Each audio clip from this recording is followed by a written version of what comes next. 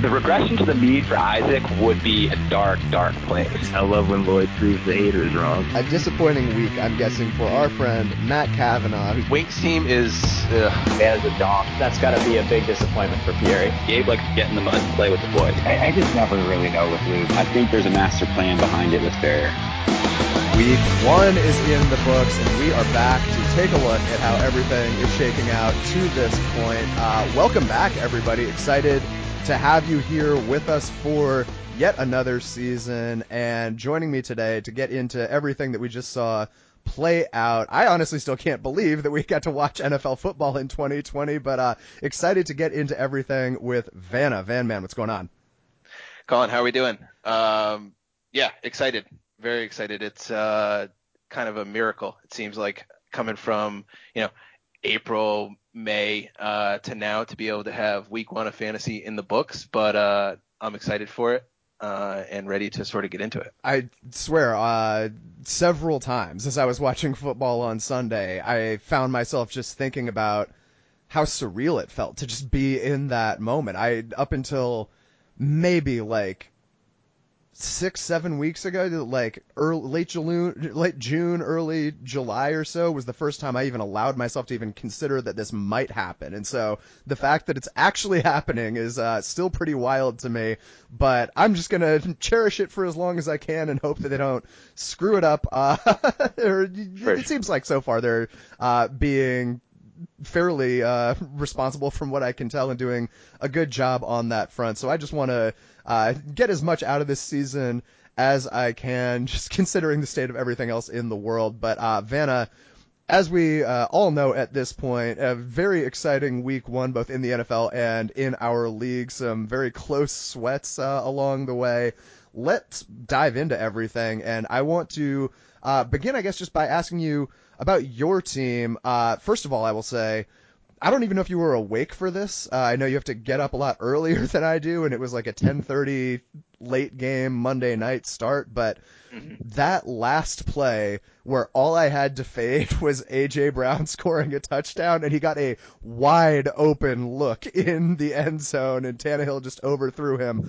I just about died. I almost had a heart attack, even trying to tell myself, play it cool no matter what happens. So you were very, very close here to an even better start. But what do you think about your squad through week 1? So let's just go on the record that's hearing that is pretty messed up, because that's the first I'm hearing of it. I had no idea that A.J. Brown had an opportunity for a touchdown at the very end. It was awful. I encourage you to look up that play if you haven't seen it. And you will know, just knowing me, what that moment was like for me. Yeah, seriously. It was rather disappointing because I went to bed right after the Cowboys game. So pretty disappointing waking up in the morning. I had A.J. Brown, I had Jerry Jeudy, and I had Tennessee's defense going. I probably needed 35 points out of the 3 of them. I think that's what it came down to, about 35 points to get out of the 3 of them to get to 2 wins for the week. And they went for 9, 9, and 7. So to wake up and I thought I had it in the bag, kind of going to bed, I was going to bed, nice peaceful sleep. And at the same time, I was thinking, this isn't going to be that big of a deal. Jeudy was projected for 14. A.J. Brown was projected for 16. The defense was 12. I was like, this is going to be no problem. And I wake up in the morning to see all 3 of them put up duds. So not that great of a Tuesday morning, because there'll be more of those. I do go to bed early these days. I go to bed probably around 9:30 these days. So there'll be more of them. Hopefully I do wake up to some better news at points. I didn't even allow myself to think about getting into the top 5 until halftime of the late games, when Jeudy and A.J. Brown, up until the final play before halftime, they both had 1 catch for 12 yards each. Yeah. And then the last play before halftime, Jeudy got a 25-yard dump off as they tried to do nothing in a pointless situation or whatever.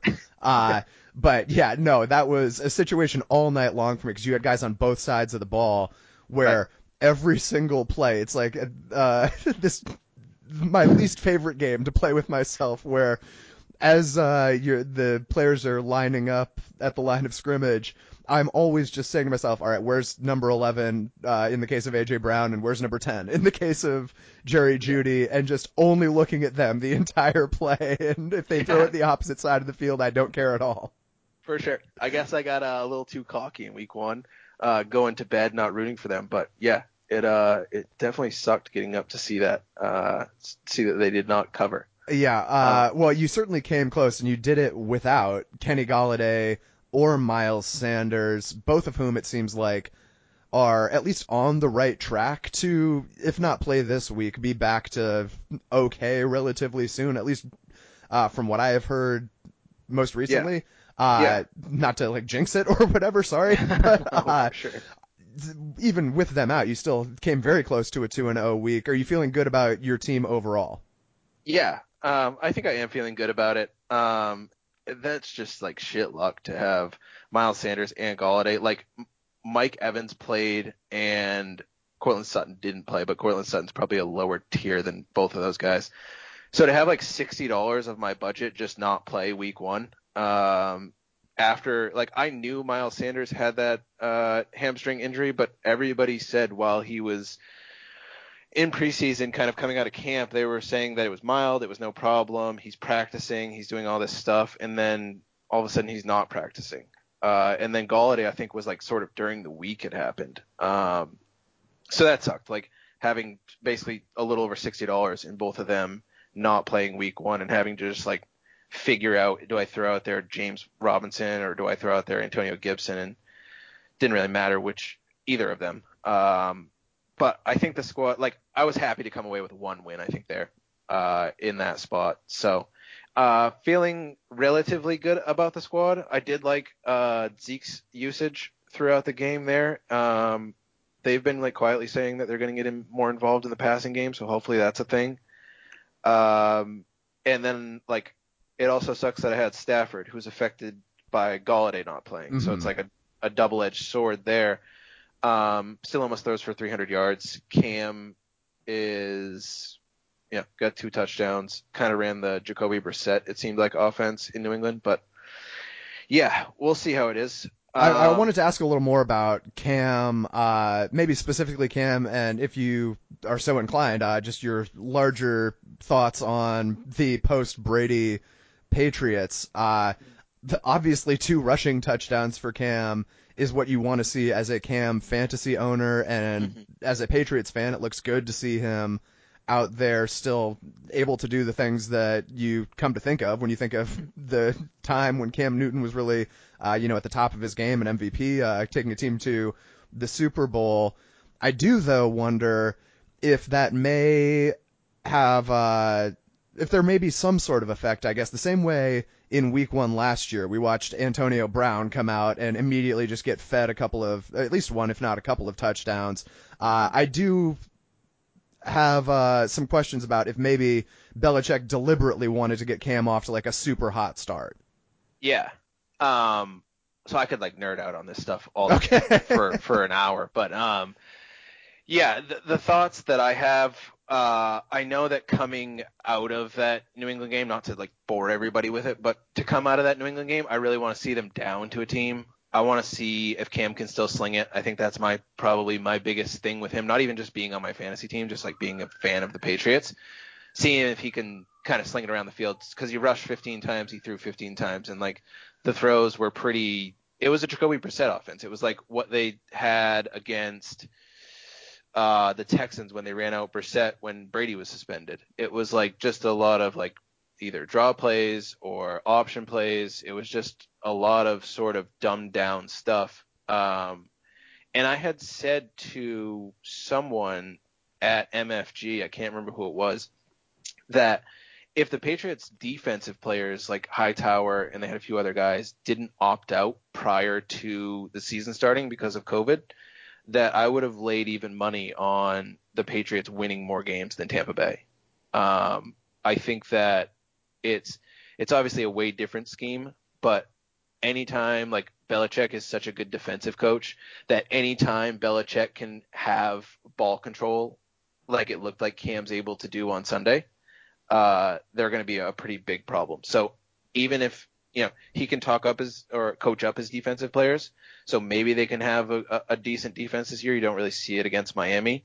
But if they do and Cam can kind of control the ball and control the clock like that, it's going to be pretty interesting to see what the Patriots can do. What did you think of how Brady and I guess Gronk and just Tampa Bay in general looked? I kind of thought that what was going to happen sort of going into it. It's going to be a decent mess for a little while, I think. And I'm not really too sure. Sure, they're going to figure it out. There are going to be weeks where they figure it out, but I don't know if they're going to really figure it out against the top tier teams. They're going to figure it out against Atlanta, and everyone's going to point the finger and be like, "Ha, told you so," against Atlanta when Brady goes out there and throws 400 yards and 5 touchdowns, because Atlanta just stinks. And they get to play them twice, and they get to play Carolina, who has a bad secondary, twice. But in terms of playing the good teams, say Seattle or say New Orleans, if they played this week, I don't know if they're gonna I don't know if the production's gonna match the hype. Do you see Brady being the quarterback for the Buccaneers this time next year? Ooh, that's a good thing to go on record about. I ask because I noticed that when he showed up to the game, he was wearing a TBXTB year 1 shirt, implying to me that he's planning on this being more than 1 year. Yeah. I know. I believe his deal's 2 year, right? Yes. Yeah.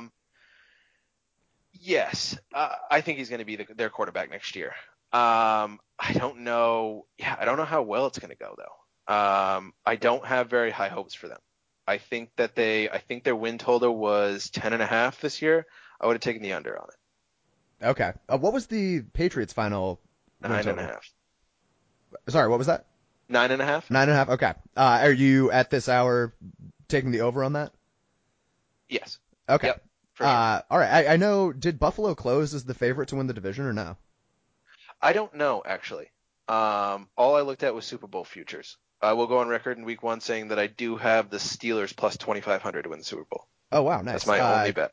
Okay. Do you have any other? Sorry, did you say that's your only one? Yep, that's my only futures bet right now. Okay, I have as I said in the last podcast, I put a little bit down on Clyde Edwards-Helaire to go off just as free money. Just trying to piggyback on that Ike Brower magic. Yeah, that's just Ike Brower handing out fun coupons at that point. Yeah. All right. So, any other thoughts at this point on your team? No. Other than it's pretty. The only tough part that I'm having right now is I did want to, and I said it in the podcast, that I did want to draft those second year wide receivers, or those building off of what they had done last year. Because I know AJ Brown, DK, and Hollywood are all second year wide receivers. Shark is a third year wide receiver, but he was able to kind of break out last year. So hopefully he can build on that. It just stinks that I have guys that are more productive than Odell and Keenan Allen, but they don't have that trade value that Odell and Keenan Allen have. Correct. Yeah, that is genuinely, and I think I may have even literally said this to either you or someone else when I came down with Odell, is at the very least there's pretty much nothing he can do to lose his name value anytime soon. Yeah, no, for sure. And it's always like DK puts up 20 this week, and I have probably, I could see DK putting up a 210 point year. So getting close to that, that's, around the regular season, probably a 220 point year. So that's close to 20 a game almost. I think he could have a really good year, but it really doesn't matter.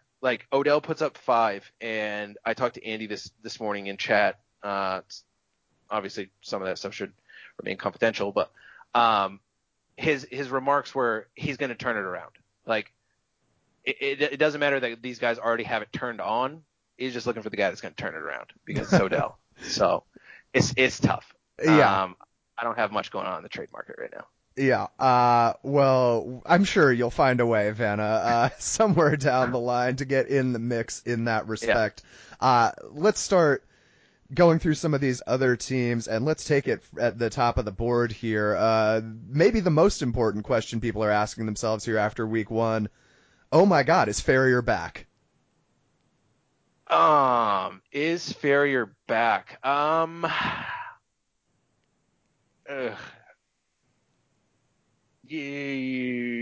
Yes. You sound Yeah. really convinced of that.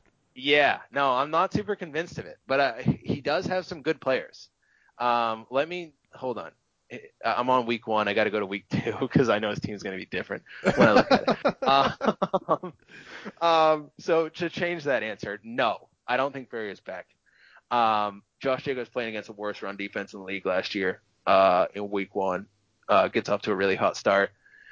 Aaron Rodgers, I am just not buying into the whole Aaron Rodgers hype. I know I put that thing in the thread that if we're down on Aaron Jones scoring more touchdowns, the touchdowns are going to have to be there.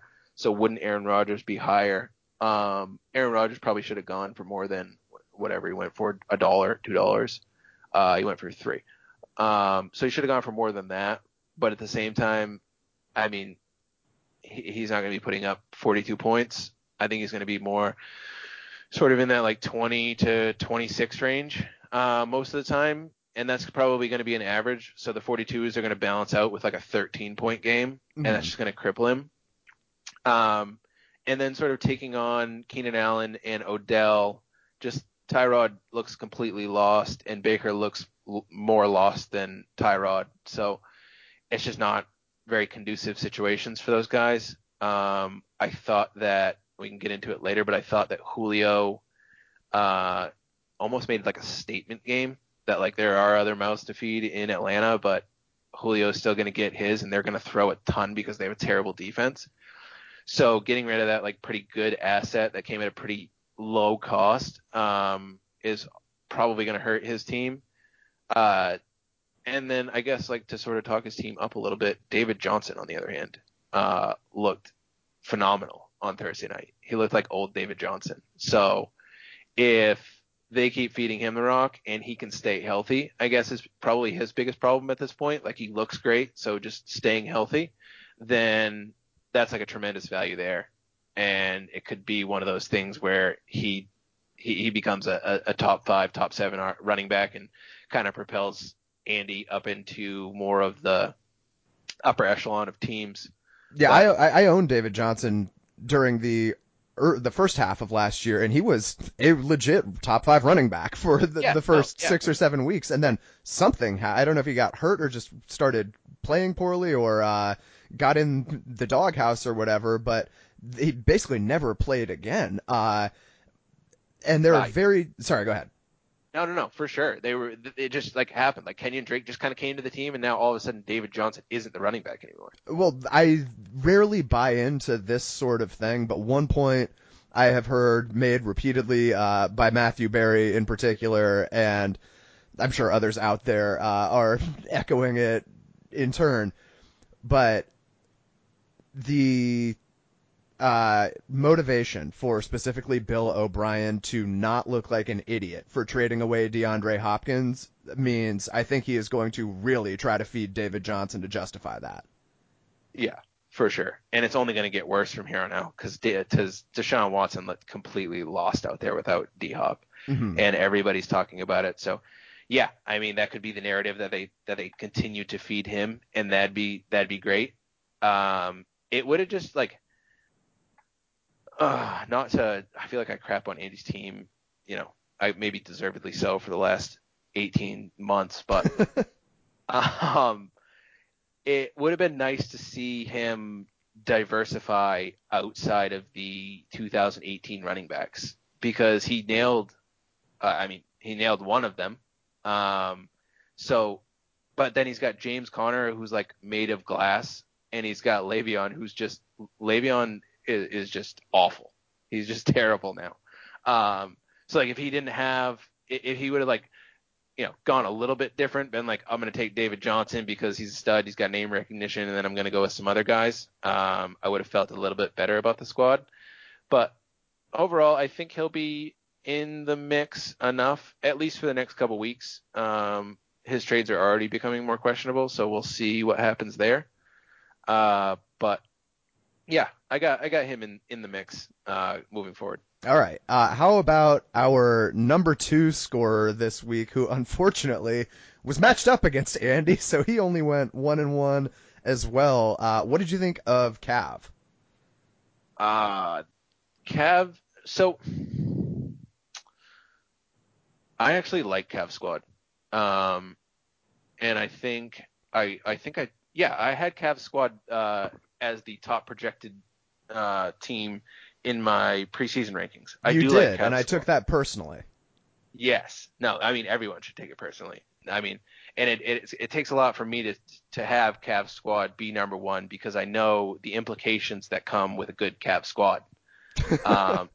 So, but I do like the just to decode that for anyone, that means Cav has to have such a better squad that it can withstand him messing it up along the way. Yeah, exactly. And he's like a little Flintstone that like pounds his chest every time his team gets good. So yeah, the implications of Matt having a good team is like it's great. It's great for the league in one. It's a big eye roll in the other. But it definitely keeps edgy Luke on his toes. So that's always a good thing. Yeah. But I like the squad. I don't like paying $24 for Ronald Jones. I doubt he does either this morning. We might have gotten to his head a little bit about the 0 RB thing, and caused him to spend 25% of his waiver wire budget on Ronald Jones, who's currently in a 4-man backfield. But he does have good wide receivers, and Calvin Ridley showed out this weekend. So, yeah, I think that those guys are going to be able to propel him and keep him going. Even if they keep him, so say even Devontae, Tyreek, Calvin Ridley, those are 3 really good wide receivers at the top, and then he's got DJ Moore, he's got Devontae Adams who's banged up, but say DJ Moore, say the 4 of those guys. If those guys can keep him afloat for 2-3 more weeks, that's just about the time that probably J.K. Dobbins is going to take over. Mm-hmm. And then he'll have like a legitimate running back in there, and he's already got 2. He's got 1 great quarterback, another one that's pretty good at the same time. So I'm still digging Cav squad.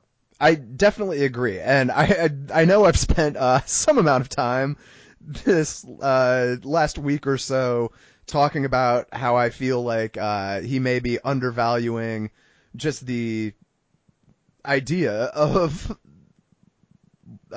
having a running back with some serious firepower or 2 to be throwing into that lineup any given week. But I will certainly acknowledge that this kind of wide receiver core is totally liable to go off for 100 points just between 3 of them any given week, as we literally saw happen this week. And that is very fine enough as far as having a team that can be in the hunt any given week. For sure.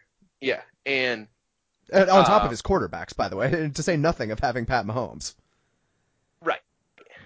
Yeah, no, I think so too. I think that they can propel him out of it. And if he can find some running backs to service the job until he's able to hit a home run on one of them, then I think he's fine. In order to, I guess I just kind of laid out a blueprint for him. He's going to say he knew that the whole time though, so it's not a big deal.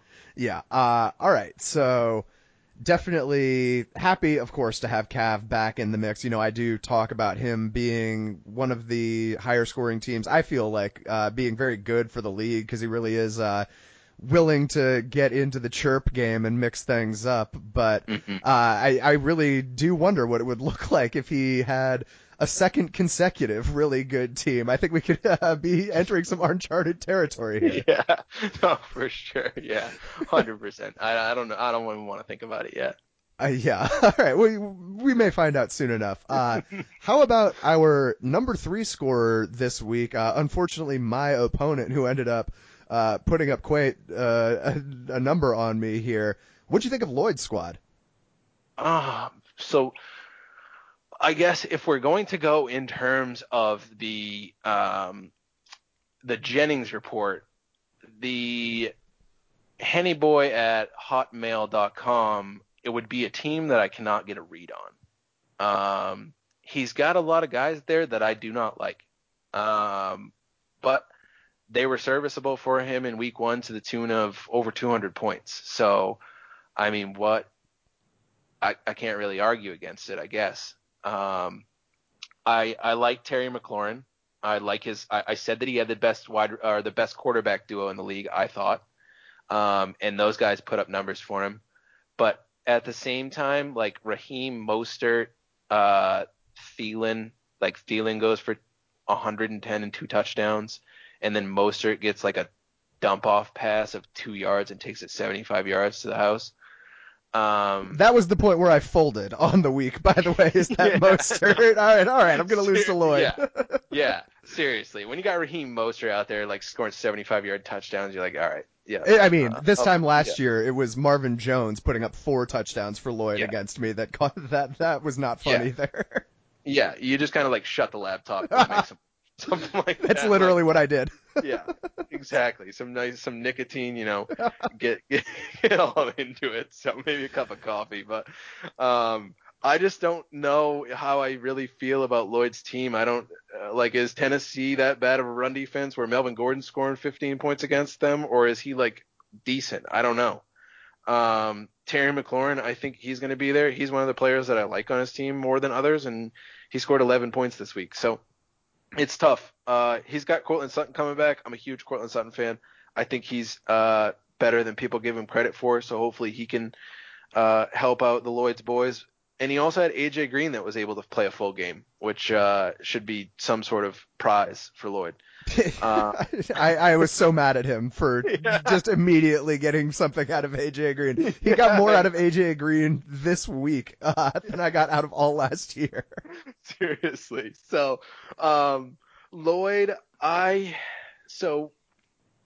think – I don't know if Lloyd's going to be in the mix. I think he's going to be around there. But I don't want to put everybody in the mix. So Lloyd's going to be one of those teeter-tottering teams. I think that this team is like last week capable of putting up 210. I think it's also capable of putting up 110. Yeah. And I didn't feel that way about Cav or Ferrier's team, really. I wish I had written this. Sorry, I wish I had written this statistic down, but I went and checked the top 3 scoring teams from week 1 over the whole history that any of you can go and look up yourselves if you want the exact numbers here on the Stoner Metrics page. And it is not good for the people who finish in the top. I was blown away. There were no seasons where all 3 of them made the playoffs. There may have only been like 1 or 2 where even 2 of the 3 made the playoffs, and there were multiple seasons where all 3 missed the playoffs after a hot start in week 1. For sure. Lloyd, I know he didn't win the week this week, but he has had a year where he just sort of blew out the crowd, and you can just see him at his house just like, pointing his laptop at Kara, just like showing her how good his team is with like a cigar in his mouth.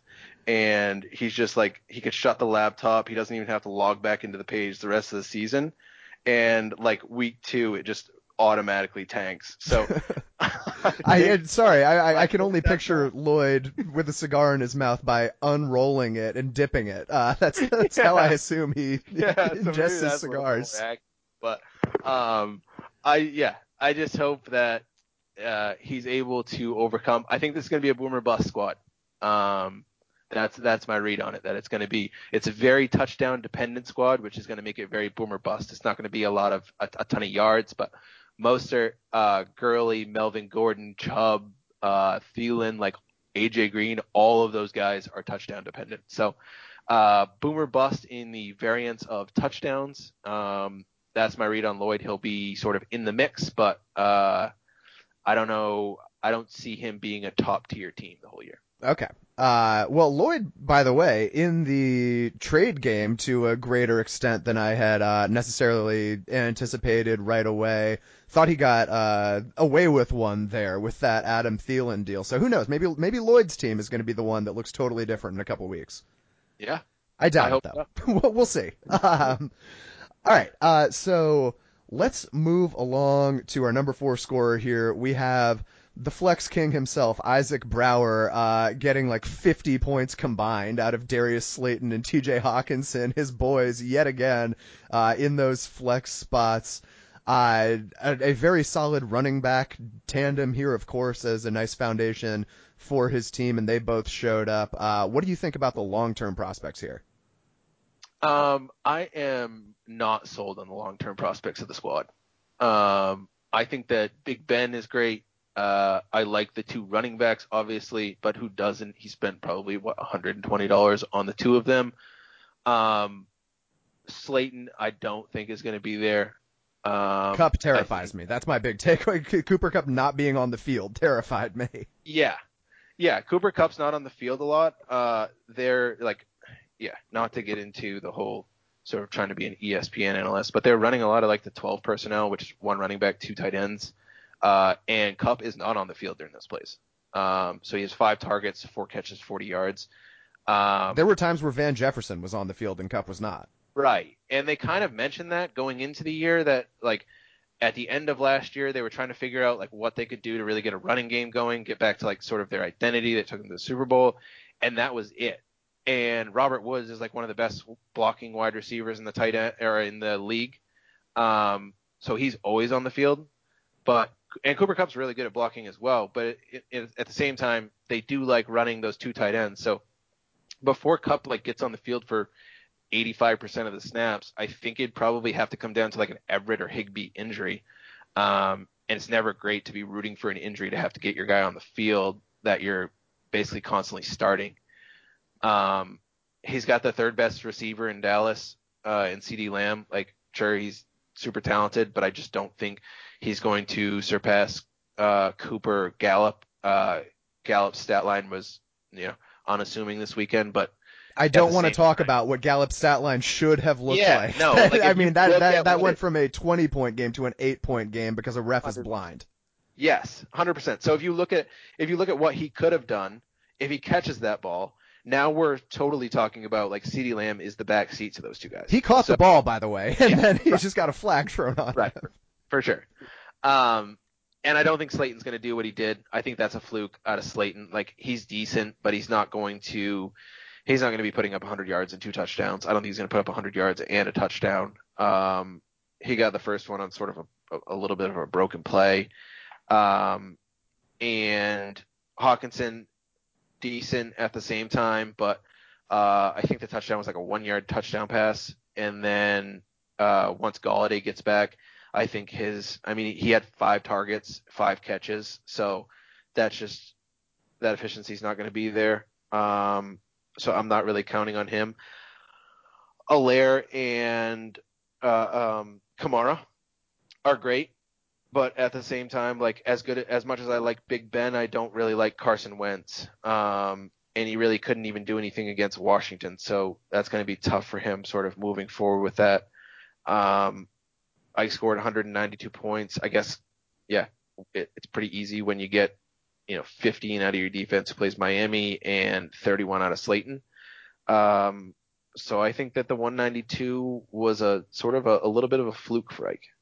Yeah, I certainly really like his running backs, but I could see the wheels coming off pretty quickly here for Isaac if he doesn't get those big boom weeks from at least one or two guys out of this group that, at least for my money, I don't know if I have much faith in compared to pretty much any other team at the non-running back positions. For sure. Yeah. All right. Well, Vanna, I am pleased to report that for the literal first time in my life, I have finished in the top half of scorers in week 1 and snuck in to a 1-1 start here. And now everybody knows that weeks 2 through 12 is where I come to play, where I'm going to shine here. Obviously, I will begin by readily acknowledging he wasn't in my starting lineup this week, but probably the run good of the season to this point is Marlon Mack going down and Jonathan Taylor now immediately emerging as someone that I can feel extremely good about. And while my team, as far as I'm concerned, only put up 170 points this week, I feel like, with a few exceptions, so many things went wrong that I feel very good about being able to put up noticeably more than that going forward. Yeah. I like the squad. And you can probably tell that from the trades I had sent over this morning. But I like Dak and Russell Wilson. I think those are two great quarterbacks. We'll see how Russ does against someone other than Atlanta. Not saying nothing against the talent. I'm just saying that something that isn't a shootout, if they continue to let him throw, which they said they were going to before the year, but who knows if they continue to, I guess, quote unquote, let Russ cook. But and then you have Dak, who just has a pretty unbelievable offense there in Dallas, who I think is good. And then the wide receivers in Robert Woods, Julio Jones now, and Juju couldn't really be playing better at the moment. Juju looks like the Juju of old with Ben. He honestly, like, not to sound weird about it, but he honestly looked like he was having fun out there on Sunday night or on Monday night. Like, it was just a completely different squad, a completely different look. Like, he's got Big Ben throwing to him in the back of the end zone on back foot throws. Like, it was just, yeah, he went from Doc Hodges to like one of the best quarterbacks of all time. And he's like, finally he's back. Thank you. Like, everyone was shitting on me for being bad when I have a guy that like literally does duck calls in the huddle. Like, so it's funny to think about, like, he looks like the Juju of old when he's like 23 years old 23, today. Yeah. And he was like the demise of Antonio Brown in Pittsburgh. Like, yeah, he kind of got written off last year. Like, now Antonio's gone and he's like not any good anymore, but like he's got these awful quarterbacks thrown to him. So I really do wonder how much Juju being voted team MVP is what set off Antonio Brown into this like spiral that he's gone down. right. Yeah. No, I mean, yeah, we aren't really allowed to say it, but RIP to AB by the way of Juju, I think. Yeah, potentially. Yeah. So, and then the running backs are good. You have, finally someone found a way to shut down AB.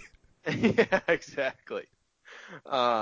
You've binked on Jonathan Taylor there, and still have Joe Mixon, Mark Andrews, solid tight end. I think that was the most fun dip I've had in the way of our league last year with Lamar Jackson and Mark Andrews. I feel like he looks to him literally 100% of the time when they're in the red zone. And then Gallup and Dallas Goedert, who must have just got Goddard, but then having James White, Benny Snell, Ruggs on the bench. I think it's a solid squad. I'm digging it. I think it's going to be easily in the mix this year. Yeah, I feel just at least average, if not above to noticeably above average at pretty much every spot, and that's where I want to be at this point in the season. Yeah, for sure. Yeah, I think I'm into it. All right, awesome. Thank you. So I will Venmo you for saying that accordingly.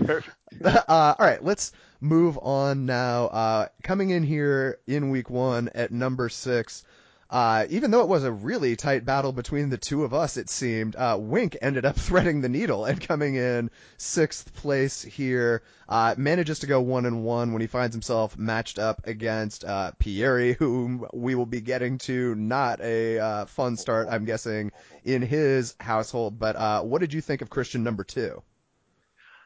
I think this is, so at the moment, I think this is right where Christian number 2 is going to be. I do like Lockett. I like Will Fuller. There's a means to an end there, probably Will Fuller. I have him I play in 4 leagues. I have him in the 3 other leagues, so I'm right there with him in terms of just like crossing my fingers, like hoping.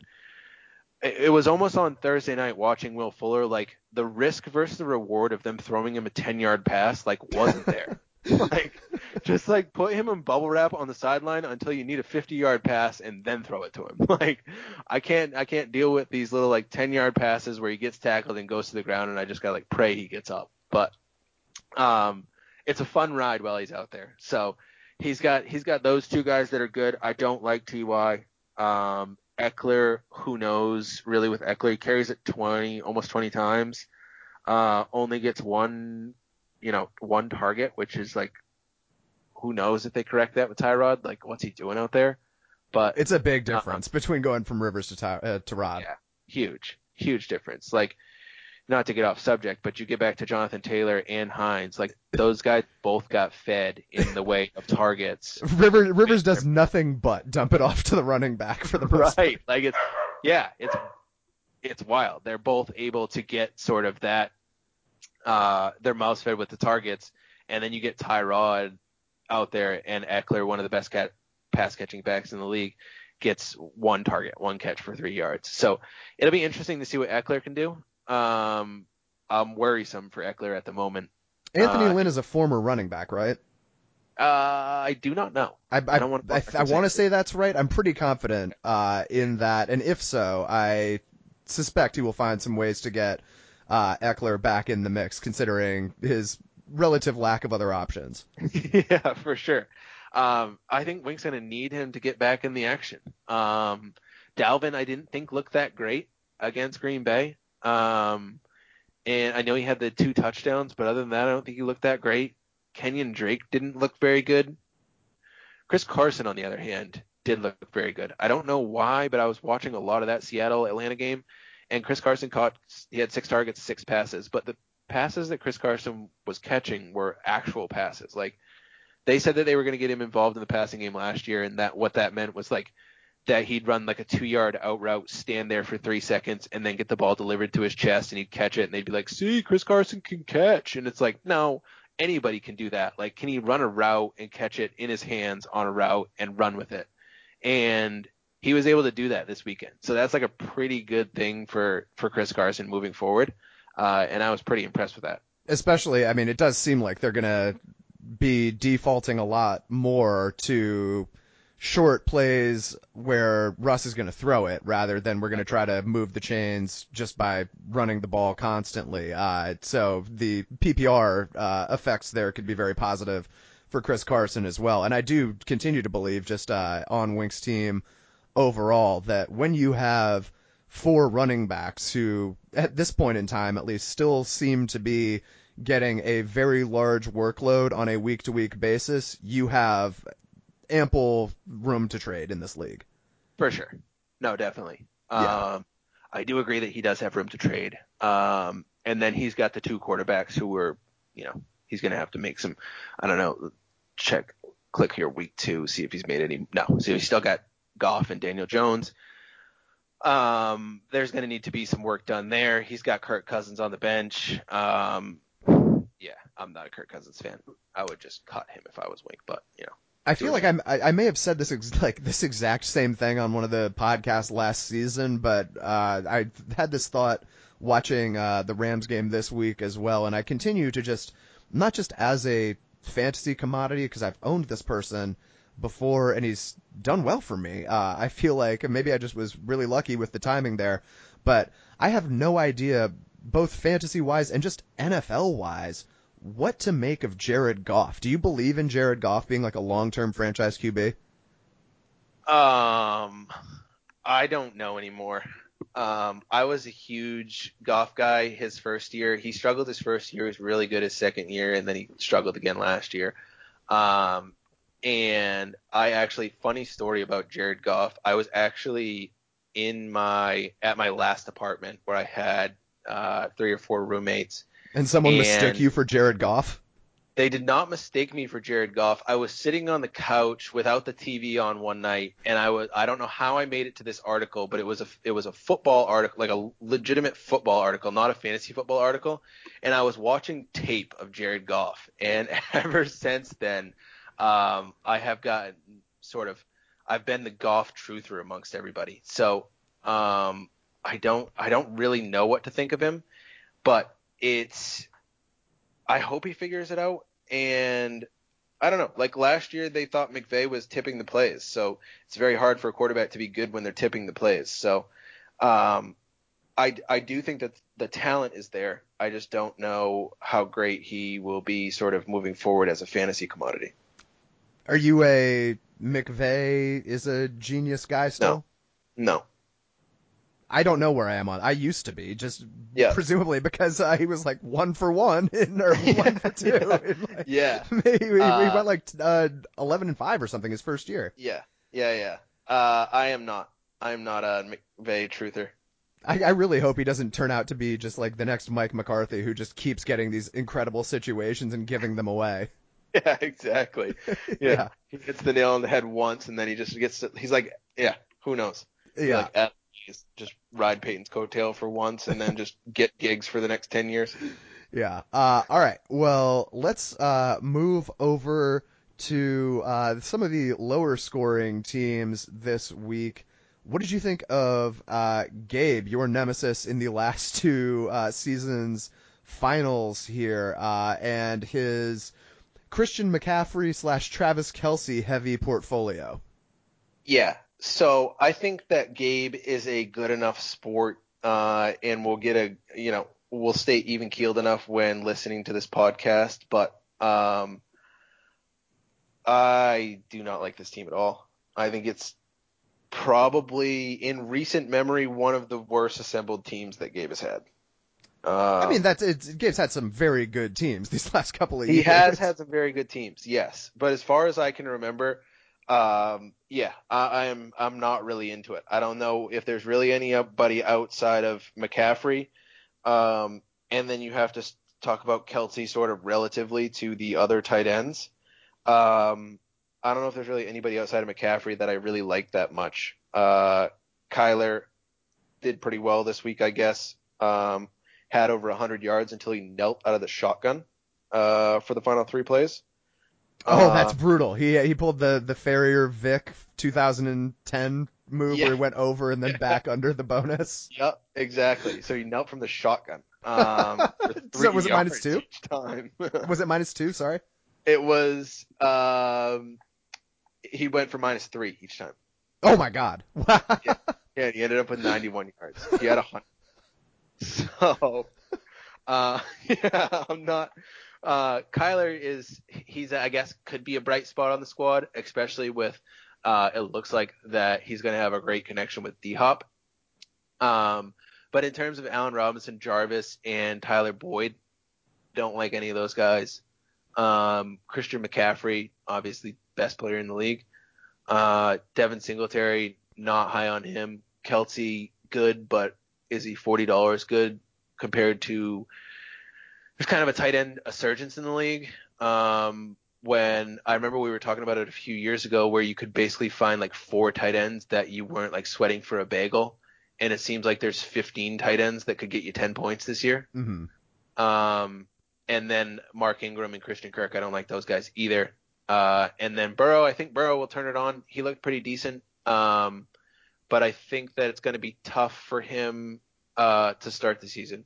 He gets Cleveland, which might be a little bit of a gift this week to sort of get him on the right track. But outside of that, I think Gabe has his work cut out for him this year. So I will slightly disagree and just say that I am an Allen Robinson fan. Maybe not as a Chicago Bear being thrown to by Mitch Trubisky, but who knows how long that's even going to continue being a thing. And other than that, yeah, I think construction would be the key term that I liked you using there, where I know we both did a lot of draft prep in terms of thinking through timelines where we had Christian McCaffrey. I definitely spent a lot of time trying to find ways to maximize a McCaffrey-centric kind of lineup, and I don't think any of them involved Kelce or Kittle. I thought if I was spending up on McCaffrey, tight end was just not a spot where I could afford to spend up to. Right, for sure. I thought that in the Christian McCaffrey sort of theory that there were plenty of wide receivers that I would just cherry pick sort of at the end, whichever guys were in that like $10 to $15 range that fell for 10 instead of 15. That was my entire plan, and then I threw it in the garbage when Odell came up. Yeah, exactly. Yeah, and in general, I totally agree with what you said about, we are not far removed from there being a time where there were only a few guys playing tight end that you didn't have to be nervous about going out there and doing virtually nothing for you on any given Sunday. And obviously Travis Kelce over the last few years has put up such ludicrous numbers compared to other people at not only tight end, obviously blowing out almost every other tight end in terms of production since 2017, 2016, somewhere in there. But I know that on a literal points per game average, on a total points average, he is, at least entering this season, he would have been wide receiver 8 if he played wide receiver. And those players, even though they go in a less important position, go for more money in our drafts. But the problem is, and this is something I touched on, it may have been with you, it may have just been in the podcast I did by myself, but like in terms of our market inefficiencies, I think it is possibly simultaneously true that in the case of both Kelsey and Kittle and Mahomes and Lamar Jackson, they should theoretically be going for like right around the same cost. They are the low 40s, high 30s, somewhere in there in general, if everyone else was going for the cost that they should be going for.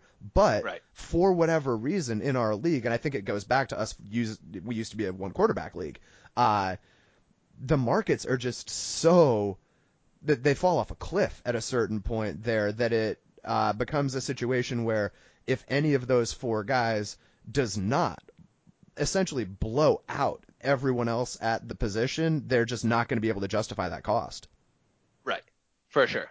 I think the exact same thing, that it's like, it's tough because quarterback, I guess, did go up a little bit this year to help justify the cost of those two, but at the same time, their cost went for higher than we've ever seen. So, but when you're getting guys like Dak and Russell, I don't know where they went, but you have them, so you probably remember. 14 and 13, respectively. Okay, so yeah, and so you have Kyler here at 17. So those numbers for Lamar and Pat can come down a little bit, but then once you get into Kelsey and Kittle, like you have Mark Andrews that goes for, $20 maybe. 22. And then the rest of the guys, like you're getting Hunter Henry for $1, and he's like what, tight end 6 in the pre-draft rankings, and then everybody through there, you can literally wait until the end of the draft to take your tight end because that's when everybody else is doing it. I mean, you could literally get Jonnu Smith in the last set of dollar bids. Right. At the same time that another league would be drafting their kicker, you can take your $1. You could be sitting there with $1 max bids and still get Jonnu Smith. For sure. Yeah.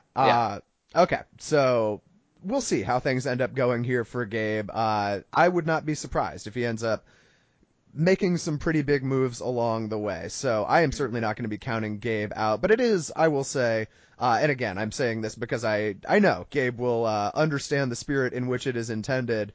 I don't think it'd be the worst thing to get some new blood up at the top of the leaderboard for a little while this year. So I'm certainly not saying I'm rooting against Gabe. I really like Gabe, very very cool guy, but someone's got to come down, and he's certainly had things go his way his fair share of the time recently. 100% for sure. All right, so how about our number 9 scorer this week, Lucas Brower, who left Jamison Crowder on his bench and does not seem thrilled about that, and now is seeming to be making a statement about not making the same mistake twice. Yeah. Lucas's squad. Yeah, he's got Jamison Crowder in his super flex position. It's like super, super edgy. Luke, hold on. So sorry to cut this off 1 second. I got to check just one last thing here. Is Kenny Stills the only guy to get a bagel this week? He is. Nice. Lucas with the first bagel on the first game of the year.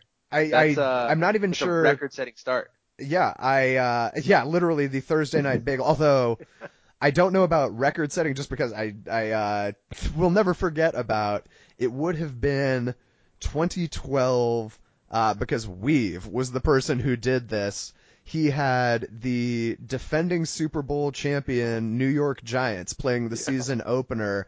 He had David Wilson in his starting lineup, who ran it for 12 yards and a fumble. So he and then got benched by Tom Coughlin. So he literally, after the season opener, had negative 0.8 after the first game. So Yeah. So maybe it isn't records. It's record setting amongst league participants now, Yes. active league participants.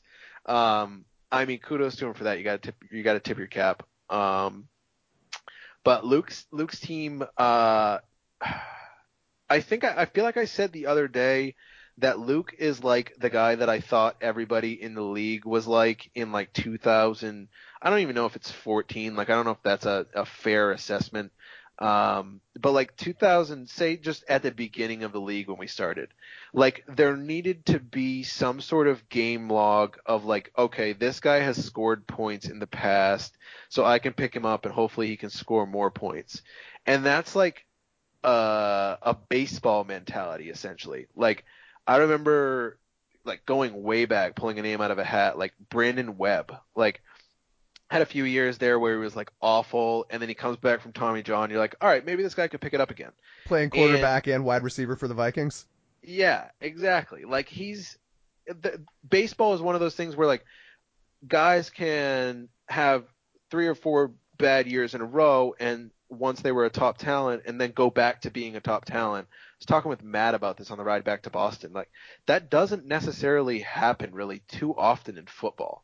Like where Le'Veon just has a shitty year with the Jets last year, and then all of a sudden Le'Veon is back to being Le'Veon this year. Like it just doesn't happen. Like when a guy loses a step in football, it's gone, and he's gone essentially forever. He just rides off into the sunset. And that's why it's a tough fantasy approach to look at guys like basically not be taking any flyers or like not doing any research on like this guy could be getting opportunities soon and he's sort of built for the part. Like, let me take a flyer on him, and if the targets go up a little bit, he could really dominate. And it's really more like, oh, I remember Marvin Jones last year because Lloyd had him with 4 touchdowns. Let me grab him. Or like Kenny Stills was good once in Miami. Let me grab him. That's how I feel about Luke's entire team. I think that's why Brandon Cooks is still rostered. Yeah, 100%. Yeah, that's exactly it. That's Jared Cook. Like there was no sort of draft preparation that I had with Jared Cook on my team because I knew he was going to be on Luke's team. Right. Like you just weren't going to get that guy. And then like to just like articulate the whole point, Luke picks up Tyreek Cohen this morning. And like out of all the other backs that you could pick up, he's like, yeah, all right, let me get this Tyreek Cohen guy. He's a PPR machine. Like right. People have been saying he could be a PPR machine for like 4 years now. It just hasn't happened. No, I've said this before in my draft breakdown podcast, but while many, if not most, of the kind of positional and player tendency reads that I put together on what to expect out of you guys in the draft were probably more harmful than helpful. The one that I am very proud of is calling that Luke will barely even pay attention to situation and just take people who have names that he trusts. Yeah, exactly. Like Luke is all about fantasy branding. Right. And if you have a branded name, yeah. I remember a few years ago there was a point where Luke, I don't remember. It may have been like Thanksgiving, or it was deep into the season. I remember him telling me this. We were at whatever the smokestack is called now. I forget the bar in downtown Camden, where he confessed to me probably 3/4 of the way through the season that he's like virtually not watching any football and barely paying attention, and just goes and checks Yahoo at 12:55 on Sundays and sets his lineup. And that was the year Luke won a championship. So I do wonder if he is going back to that strategy. Yeah, exactly. I mean, he's still got the same team from the championship. Jack wrong. If DeMarco was still in the league, he would definitely still have him. Yeah, he's just like, I guess like just going back to like an old saying that I had, Luke just has to close the yearbook. Like update the magazine, bud, and start drafting some new players. Yeah. Well, we'll see how it goes. Luke, I'm sure, not going to be totally out of the mix at least anytime soon. So hopefully we can keep Lukey around and active and get him in here to talk through how he sees things. If he has some responses he would like to give the two of us. Let's get to. Sorry, go ahead. No, I was just laughing. Okay, let's get into our final team here. Honestly, Christian Can't Catch a Break Pieri may have been kind of a tongue-in-cheek name for a little while there, but this was truly like every GM's week one nightmare. Two of, if not literally his top two biggest investments end up getting injured here in Mike Thomas and George Kittle. What were your takeaways on Pieri's squad overall? Obviously not a good outcome here, but how would you be feeling in his shoes? I would be feeling defeated. He comes out of week one with $101 of his auction budget out for maybe Kittle plays this week and plays through an injury, which is almost just as bad as him having to sit out a few weeks. And it looks like Michael Thomas is going to be out several weeks. Nobody knows for sure, but I'm thinking that's probably through the bye till week 7. So, and then just gets like a kind of dismal start from him to begin with.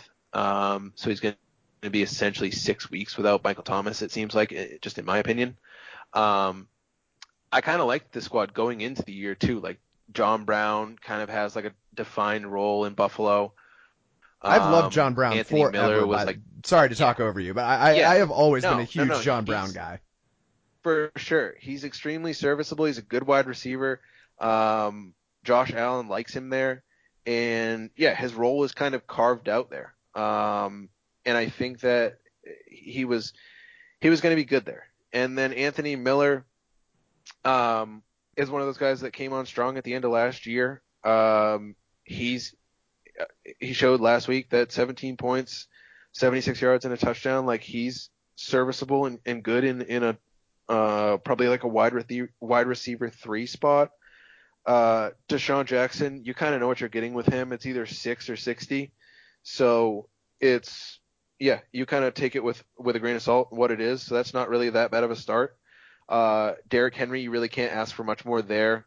Has like 120 yards, carries the ball 30 times. Like he'll get his if he's getting the ball 25, 30 times a game. Boston Scott, just like a little bit of a flyer there with Miles Sanders being out. People were playing him everywhere in DraftKings, so that's not a bad start. I don't think either. That's a little bit of creativity out of the box for Pieri. I like that. I also, speaking of creativity out of the box, the 3:59 p.m. edition of Malcolm Brown seems like it could be a big bailout. Yes, for sure. Malcolm Brown, has his role carved out there, I think. Not to like reiterate it or re-say a saying, but it looks like he's going to be the guy for the foreseeable future there, getting 18 carries. It looked like Cam Akers kind of just like spelled him. Looks like he's going to get the goal line work. Cam Akers was in there on, I think, 1 goal line carry and didn't convert. So Malcolm Brown came back in. And they're looking to run the ball. That's kind of like what they're looking to do with the Rams. So I think that like having that as an extreme sort of bailout for Pieri. He's got a guy that's going to be getting a lot of the workload. And then, just kind of getting down into it. Like he's got Breeze, he's got Bridgewater. Bridgewater didn't seem to be too bad. And then Cooper and Thomas, like if Thomas was able to stay healthy and Kittle stayed healthy, I think this is a really good team. And that probably pains him to hear that. But,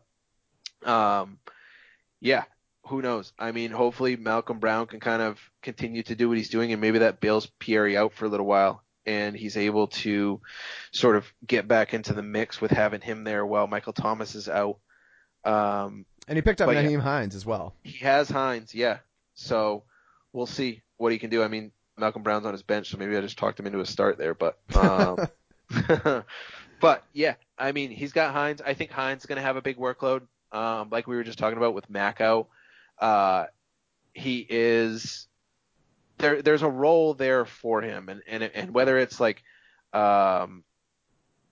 Rivers kind of calling it out or the coaching staff, I think that Rivers will have a little bit of input there. Like this is what we did with the Chargers, because Jonathan Taylor is sort of a bigger, more powerful running back. He caught it a little bit last week, but he is a bigger, more powerful guy if you watch him at Wisconsin. But having Hines in that like Eckler sort of role, I know everybody, or Pierre said earlier that it was unfair to put him in that Eckler role, but I do think he's pretty talented. He's a pretty good running back, especially catching it. So I don't know if it's a slight to Eckler to be calling Hines sort of into that role. So, hopefully, I think it was smart to spend the $40 on him, get him sort of there. And if it's 3 or 4 or 5 weeks before Jonathan Taylor like takes over the entire backfield and Nyheim Hines is kind of just standing on the sidelines, but you get 3, 4, or 5 weeks out of him, then so be it. Well worth it to wait for Michael Thomas to come back. So bad start for Pierre in terms of luck, but hopefully he can manage to break through it. Oh yeah, and I know Pierre is not the type to just give up so easily. I don't remember the exact record, but it was a few years ago. He went on an insane run to close out the season where he went from like 3-13 to 13-13 and made playoffs after going like 10-0 down the stretch. So it can certainly be done, and I believe it was him who did it himself. So definitely still going to be, at the very least, keeping an eye out there. Van Man, any other things you wanted to get into while we are on here? No, I think that's it. I feel like people have heard my voice enough over the past week and a half. So yeah, that's kind of it. Thank you for having me on. Thank you for doing the podcast. And I look forward to sweating week 2 and seeing what that has in store.